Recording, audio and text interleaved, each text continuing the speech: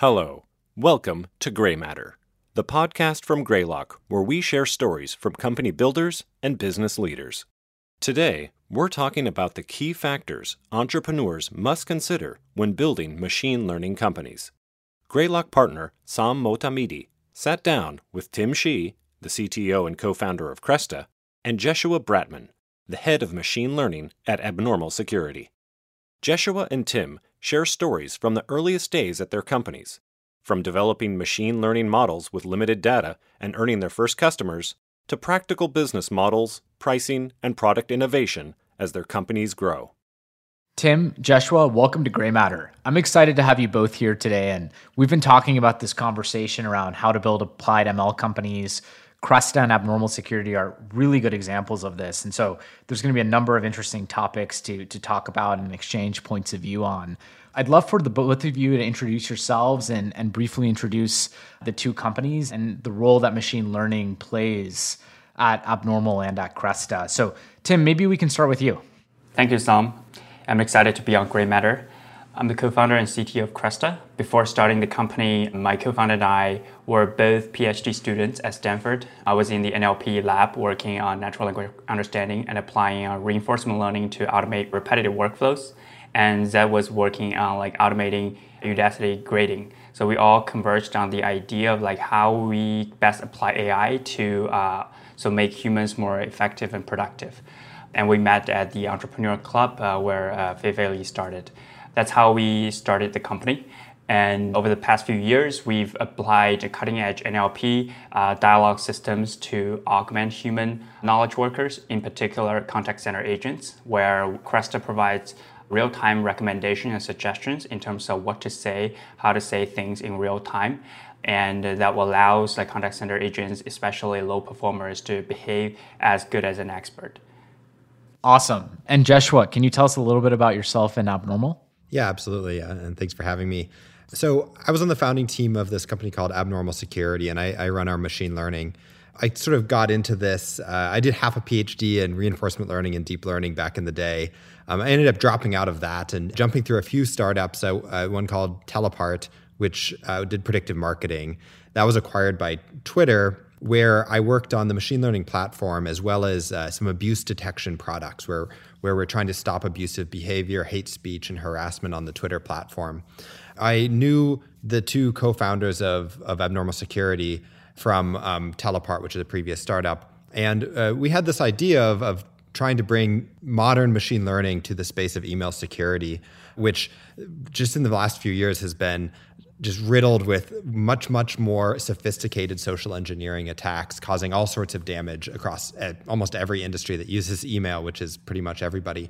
So we started this company, and it's really ML first, trying to identify these social engineering attempts through deeply understanding the behavior of people who are communicating to try to identify abnormal behavior, which is where the name of the company came from, as well as deeply understanding the content, understanding what is in these emails, what is being linked to.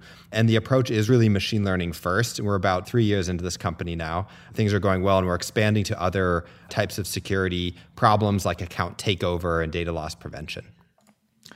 Excellent. One of the things that I find really interesting about both Abnormal and Cresta is both companies are the rare example of sitting at the intersection of both cutting edge ML research, innovation, and new product development, but also doing that in a highly practical way, right? And both companies in their respective markets broadly deployed across the Fortune 500, serving machine learning use cases in production with real customer impact. And I want to double click on that. Jeshua, maybe we can start with you. As you think back to the early days at Abnormal, when you began the company, how do you maintain that level of customer obsession and centricity and focus on practicality and solving customer problems while also developing innovative ML solutions? Yeah, it's a great question. And honestly, it was one of the most difficult parts of the beginning of Abnormal. When you think of building a startup, you think about very, very quickly identifying problems and finding what customers need and building your product towards that. And when you think about ML, it's a little bit more like thinking about the data, right? How do you build algorithms that best represent the data? But you have to be very flexible, when starting a company. You want to solve the problems that the customers have and not just go and do data science off and avoid. And this comes to reality when you're dealing with these email attacks that we were.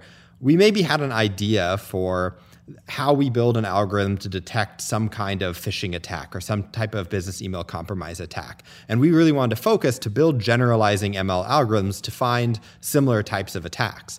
But every once in a while, or all the time, we would identify types of attacks that we were missing from customers that didn't quite fit into our paradigm. And one approach would be, well, that's kind of like something outside the scope of this ML model, and it's falling through the cracks or whatever, and we'll just sort of ignore it. And that's something you can't do, right? You've really got to listen to the customers, listen to the data they have, the problems they're having, and really treat those sort of false negatives and false positives with extreme high priority. And if you can't adapt your ML models to detect these attacks, you're going to end up building rules and heuristics to do it and eventually get those into your models as features. So this is a process that we really had to develop quickly to be able to have this pipeline of false negatives, false positives from customers, and just ideas from customers of types of attacks that they were worried about, and having those get into the ML system as quickly as possible. When the company got started and customer number one, you didn't have a large data set to go build your ML models on and train them on and get them, to the level of efficacy you need to actually deliver, superior customer value. How'd you overcome that? Like, talk about the very first customer. How do you solve that cold start problem that so many ML entrepreneurs kind of puzzle with and talk about? We're able to find a first customer that really wanted to be a partner with us.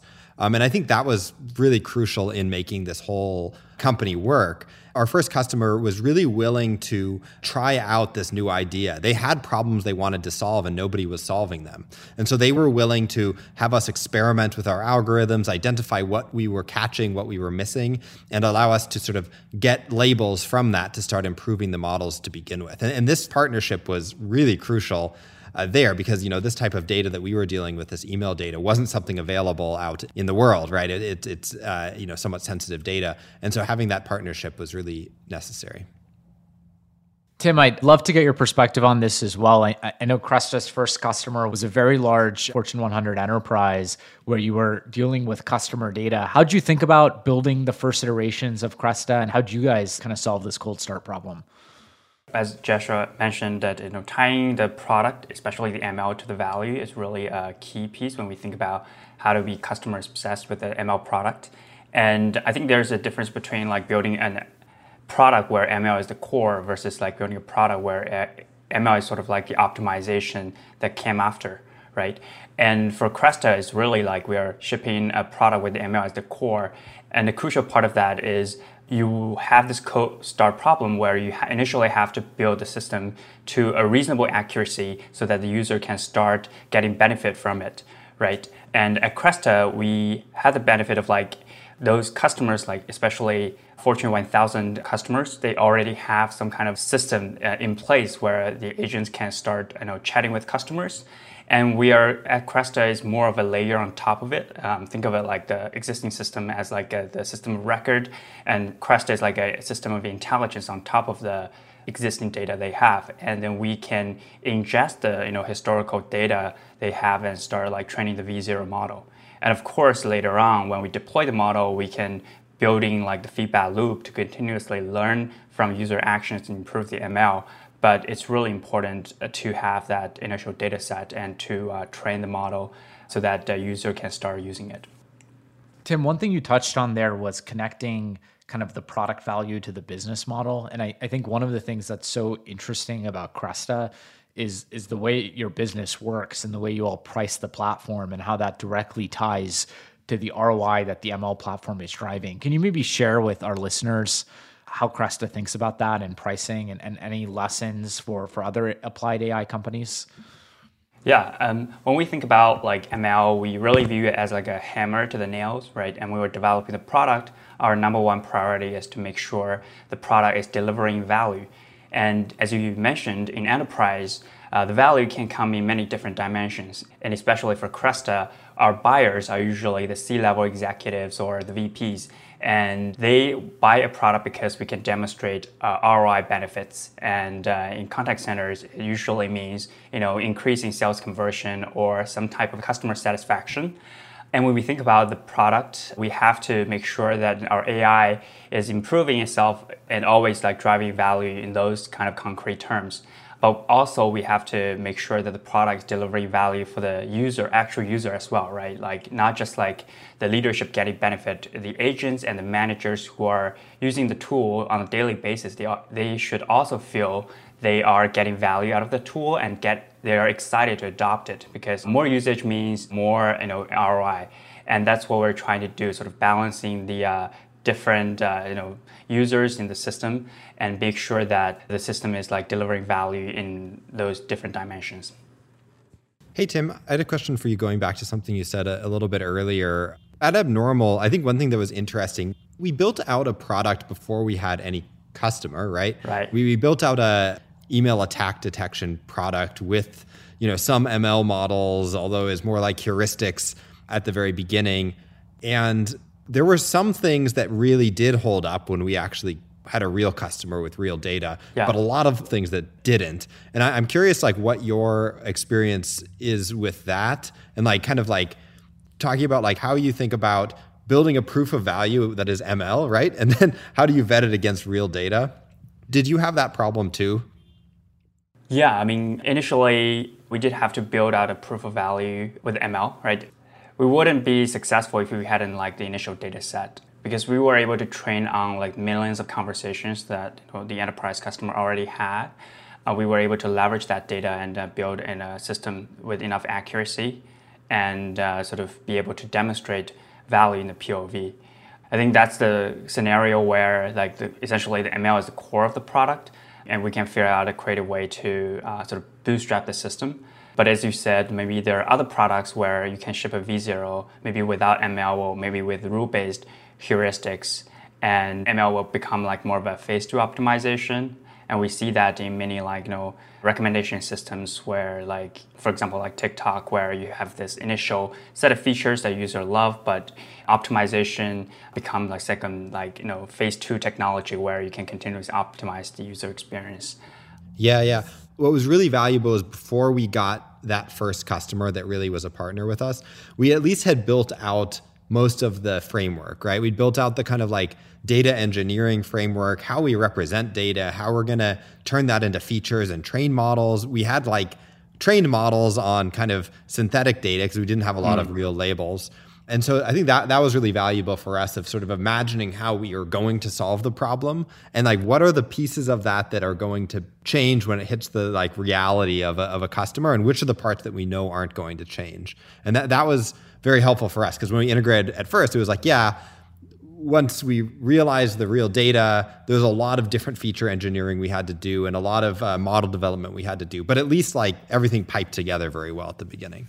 Yeah. I'm super interested to learn about how you started with the synthetic data, because as you said, companies have to figure out a creative way to co-start the product and for using synthetic data. But I'm curious how, when you actually deploy the product in production, right? Because the synthetic data will be very different in terms of distribution from the actual data. So how do you adapt the system and make it more realistic? Yeah. So in our case, we had synthetic data, which was, real, some examples of real email attacks, lots of examples of legitimate emails that we could train things on. But then when we first integrated in with a client, we started getting from their security team examples and labels of the most sophisticated real attacks that they were dealing with, right? And so once we started being able to collect that and train the models, then they started surfacing new attacks very quickly that their security team hadn't found. And that became this kind of flywheel effect there. Yeah, that's super interesting. I know that a lot of enterprises have data, but for Cresta, when we go to a customer that doesn't have a lot of historical data, we actually take a similar bootstrap approach where we have a system where we take a pre-trained model with maybe some rules where we can deploy initial V0 where the system providing some value to the user. We call the call flow, basically the structure that the contact center agent have to follow for a typical sales or support conversation.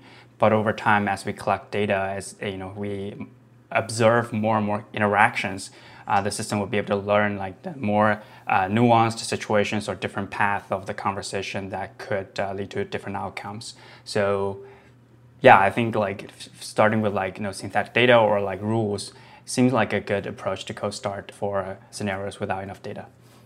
These are like really interesting tactical questions entrepreneurs kind of think about as they start applied ML companies. Like one is the one you just commented on, which is how do you cold start and using heuristics, using synthetic data as part of that. Maybe a few more questions just related to this. So the other thing I'm curious about is I think both of you have had conversations with me where you talk about building AI native companies and building an architecture instead of processes where you build compounding loops into the way you're delivering these AI products, right? And that's both on the user side and also internally. So maybe let's start with the user side. Like, how do you architect products where the end user interaction actually compounds and goes back into improving the quality of your AI and ML? I think that's actually an interesting part of building the product because, Cresta is more like AI company, but in reality, we actually think a lot about design because that will affect how, as you mentioned, like the feedback loop will help us collect the data. And we know without high quality data, the ML model wouldn't be accurate.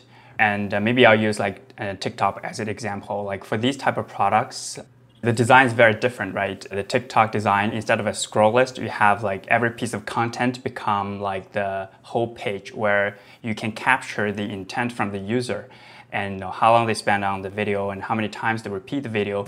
And that's a much better signal compared to a scroll list because the user might just be like scrolling through a bunch of things without paying much attention. So using that's actually a much better feedback loop to improve the system and you can get higher quality data. And at Cresta, we also think about like a lot of these feedback loops from the agents where they can flag suggestions that they think they're not accurate, or from the manager side where they can have we call a suggestion studio where they can give high-level feedback how we can improve those suggestions. So we think about these kind of feedback loop a lot, and it turns out to be very valuable in improving the ML. Yeah, it's interesting. So, I was previously at Twitter, in which I was kind of spoiled, in which like labels were free in a way, right? Labels were things like engagements and likes and retweets. And there wasn't the case actually for the abuse detection side there, in which there was a human computation team, labeling abuse and harassment. But in the ML for sort of enterprise and the security space, it's a little bit different because it's not human facing in a way, right? All the users who are benefiting from Abnormal's product, really the effect is they just won't see attacks, right? They won't see email attacks, or the security team will get a notification or a password reset when account's been taken over. And so there isn't a lot of built-in feedback mechanisms, which does make it difficult from an ML point of view to get that flywheel going. There's a few interesting ways that we've been able to do it at Abnormal. One is interacting with the security team. A lot of our clients have security researchers within their organization who are identifying attacks that are happening and maybe identify attacks that we may have missed. So we provide a way for them to submit those to us. We provide annotation, post-remediation, which means we go back and try to find things that were like that we may have missed. But then we also immediately have this process, and this is more of a process behind the scenes, although there's some automated pieces, in which we go and dissect that attack that we missed, do an investigation into it, and then those get turned into features and models to improve the system. It does require more work in a way to get that feedback back. One of our products called the Abuse Mailbox is where employees at an organization may forward attacks themselves that they have seen to this mailbox. And we will identify those messages as feedback to improve our models as well. And that's getting feedback directly from the users. But that has been a big challenge for us, is how we get this source of false negatives, this source of feedback to improve the models. Right, yeah. I think you mentioned there are two types of feedback, where one feedback is directly collecting from users, right? And you also mentioned you have an internal process where you have teams looking at the model predictions and filing bugs and reports. I think that's really interesting. And I think building out tools around the process and sort of help automating over time is really important, because as we scale, it's important to scale the quality as well, right? And because we have a custom model for every customer, we actually need to make sure our QA team can sort of leveraging the tooling and infrastructure to be able to serve more customers at a much higher efficiency. And we leveraged a lot of tools like active learning, where it's similar to like how self-driving cars improve the self. Where if you have missed a specific type of stop sign, you want to actually query like similar examples, like create some kind of data augmentation and label them to fix the issue. So this becomes like a ongoing process where you can continuously monitor and find out these edge cases and improve them.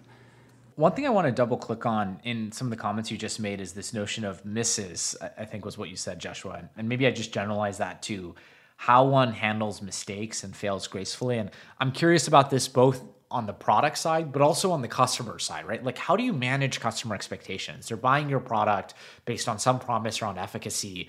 Because of the nature of these ML systems, you are going to make mistakes. And so how do you set expectations and handle that with the customer? I can kind of answer this first. I mean, for us, it's number one, the solution is a company values and culture solution. One of our company values is customer centricity. And this kind of flows into everything we do. And so the first thing is whenever we do make a mistake, we take it very seriously. So we will, make the customer feel heard, and they are heard.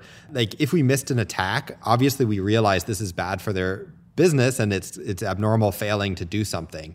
And so, one is just really listening to them. Not only listening to them, but making sure that once we go and do work to improve this, build new models or improvements to models that will catch this miss, that we share that back with them. And we sort of really make them feel like a part of the process, that not only have we addressed their comments, but thanks to their comments, we've improved our product overall, right? And so, and that way we kind of build up this partnership with our clients. This is a problem that is never going to be solved. This email security problem is never going to be totally solved because it's an adversarial problem. Attackers are constantly adapting. So I think there is, some empathy for the fact that we will miss some attacks. And I think the best we can do is just make sure that we are taking it seriously. We're improving the product and working with our partners to solve this problem together. We're all trying to solve the same problem of stopping these attacks. That's super interesting. I'm actually curious, how you think about predicting scenarios you haven't seen before, because it sounds like it's adversarial a scenario that where attackers come up with new ways to hack into the system. Mm-hmm. So but we all know ML seems it's actually relies on the law of large numbers. You have to have repetition to figure out the patterns. I mean, it's all about generalization, right? Which, really is the core of AI, right? It's yes, the attackers are changing their tactics, but they all fall within some type of dimensions. What we've kind of done to address this is we've broken down the concept of an attack into these different things that must be true from the attacker's point of view. We try to put ourselves in their shoes. What are they trying to achieve? How are they doing social engineering? Who are they impersonating? How are they building up trust? How are they delivering the attack? So on and so forth. And so we break it down into these general concepts, and then we do a lot of modeling around those general concepts. So at least we know maybe they're going to come up with a new thing they're trying to steal. They were trying to steal invoice payments, but now they've decided they can also try to steal purchase orders. That concept is pretty adjacent, right? And so at least all the other techniques are probably going to be the same about who they impersonate, et cetera. So those models are still going to go off. Maybe one of the models about the goal of the attack or the content will have been missed because they're talking about purchase orders instead of invoices. But we can now adapt that part and be okay, there's more types of financial communication, and we can generalize that piece of it. And hopefully the other legs of the table still catch that attack. Maybe they don't, and that's when a miss is going to happen. So it is trying to break down the problem and do generalization. And that is one of the hardest parts of solving this social engineering detection problem. I want to zoom out a little bit and talk about some things that are a little more general and relate more to the landscape. The first is just on the company landscape. So in both markets that Abnormal and Cresta operate in, there's a lot of noise, right? And there's a lot of other, security is littered with companies that talk about AI and ML. And if you look at the conversational customer experience management space, again, lots of companies that kind of message around AI and ML. And a lot of that is FUD. And so how do you overcome customer skepticism? And are there any kind of techniques you all have used or advice you'd have on how to drive, the differentiated product value into the messaging and as early in the customer engagement as possible? I think the main strategy has been transparency. I think that we know that we're doing, we're doing the work, we're actually solving it with the best ML techniques out there, and we have the team to do it. Our strategy has really just been be transparent about what we're doing, talk about exactly what we're doing, and try not to have this sense of trying to, say we're doing something we're not doing. That has been very helpful so far. I agree with Sam. Like, there's a lot of noise in the space, especially for contact centers, and every company is talking about, oh, we have the best AI. So from a marketing standpoint, it's really hard to differentiate yourself. I mean, we have like the background in AI, we can demonstrate like our technical expertise, but for companies who are a little bit like detached from like the technical world, it's a little bit hard to convince them how good your AI is. For us, our positioning is like, our AI is driving the business outcomes, where there are a lot of tools in like the space where they apply ML and AI, but they're really just an analytics tool or, something, a dashboard that managers will use. But we saw that there's a huge gap between like the existing contact center platforms and analytics dashboard and the actual business outcome that the leadership is trying to drive. So we feel like we're sort of filling that gap. One thing I'll add to my answer too is the transparency is really around trying to get around the marketing, the fact that it's noisy in marketing, but then the product itself, you want it to speak for itself, right? And I think that's something we really focus on.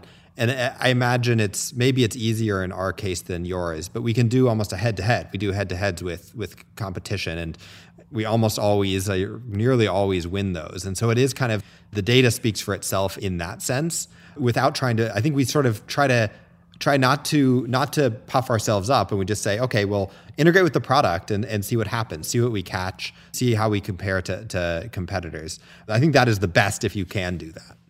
I totally agree. Like, if we can get in the door and just like, do a head-to-head like benchmark of your AI and show like you're driving much higher value than your competitors, then it's like a really good game to play. I'm also actually curious, like, in your earlier stages where the product's still shaping up, like, how do you convince your customers to, or how do you like, beat your competition in terms of demonstrating the AI is much superior? Yeah, I can answer that for Abnormal, but I'm also curious for Cresta. For us, I think we started right at this sweet spot of this problem, in that there was this huge increase in these business email compromise attacks that nobody was able to stop.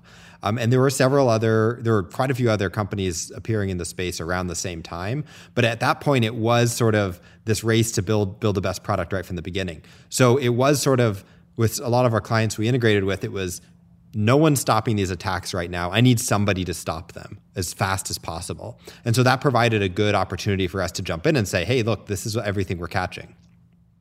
Yeah, I think for us, it's more about how to make it easier for customers to get started, because we are not trying to replace their existing contact center platform, but instead we're like a layer on top. So it makes us almost like something that they can easily install and get started and prove value.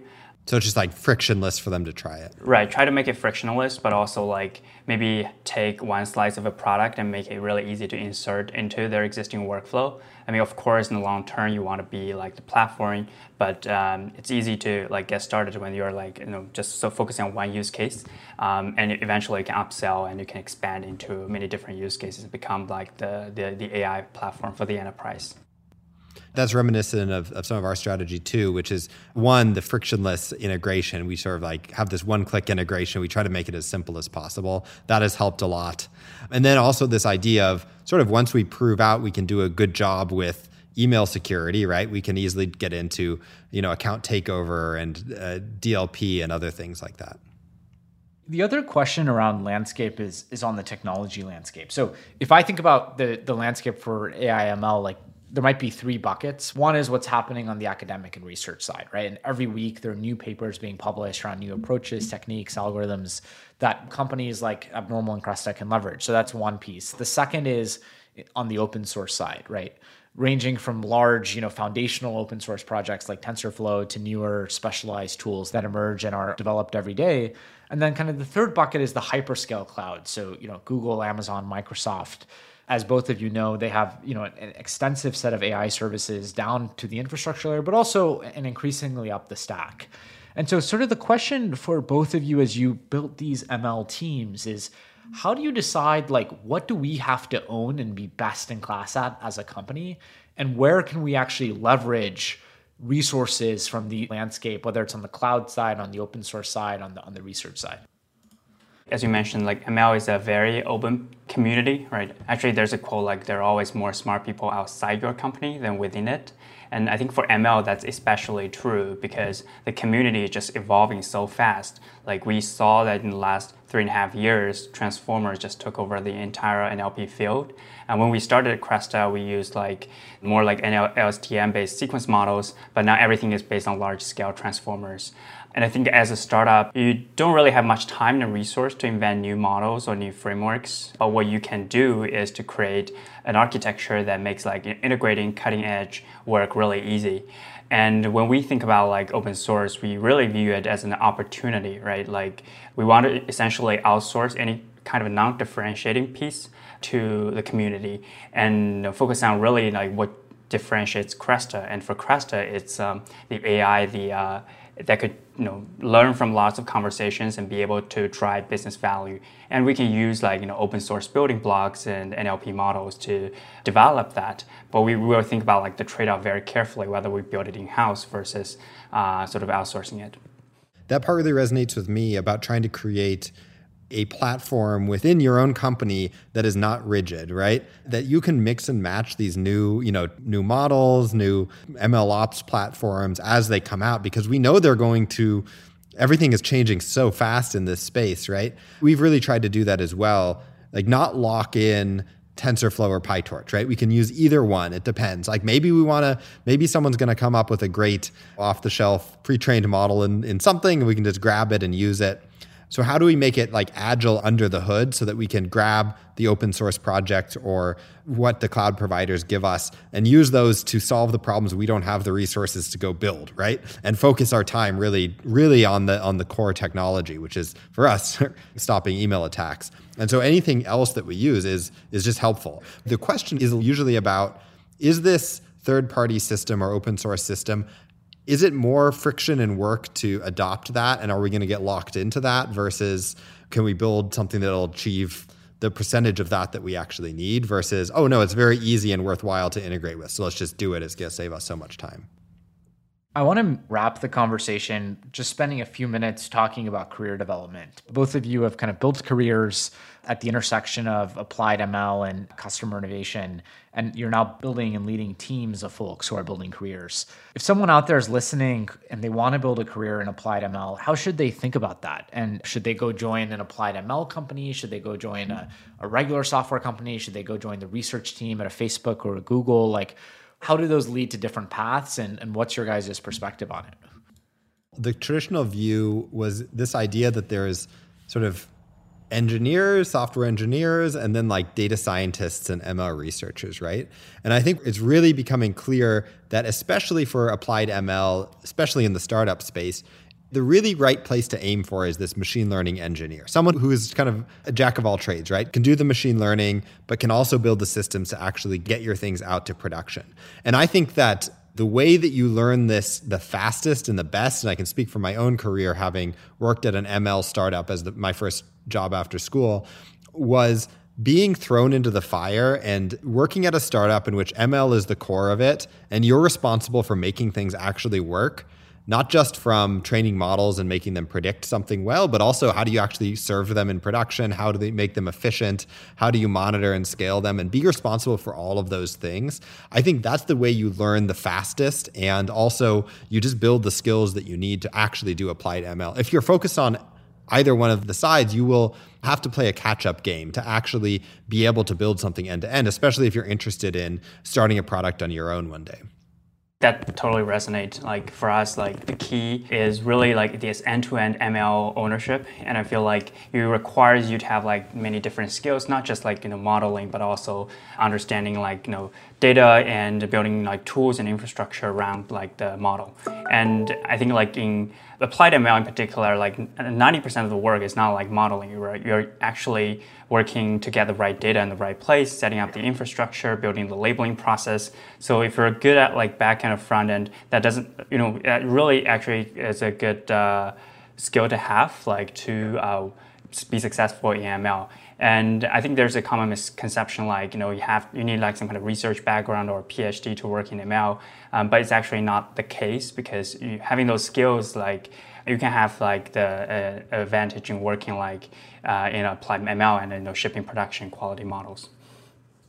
And I would also add to that, there is a difference between a company that ML is the core of the product versus ML is something sort of added on to optimize the product. Because there is a difference in what you will learn and how fast you'll learn and your career will grow.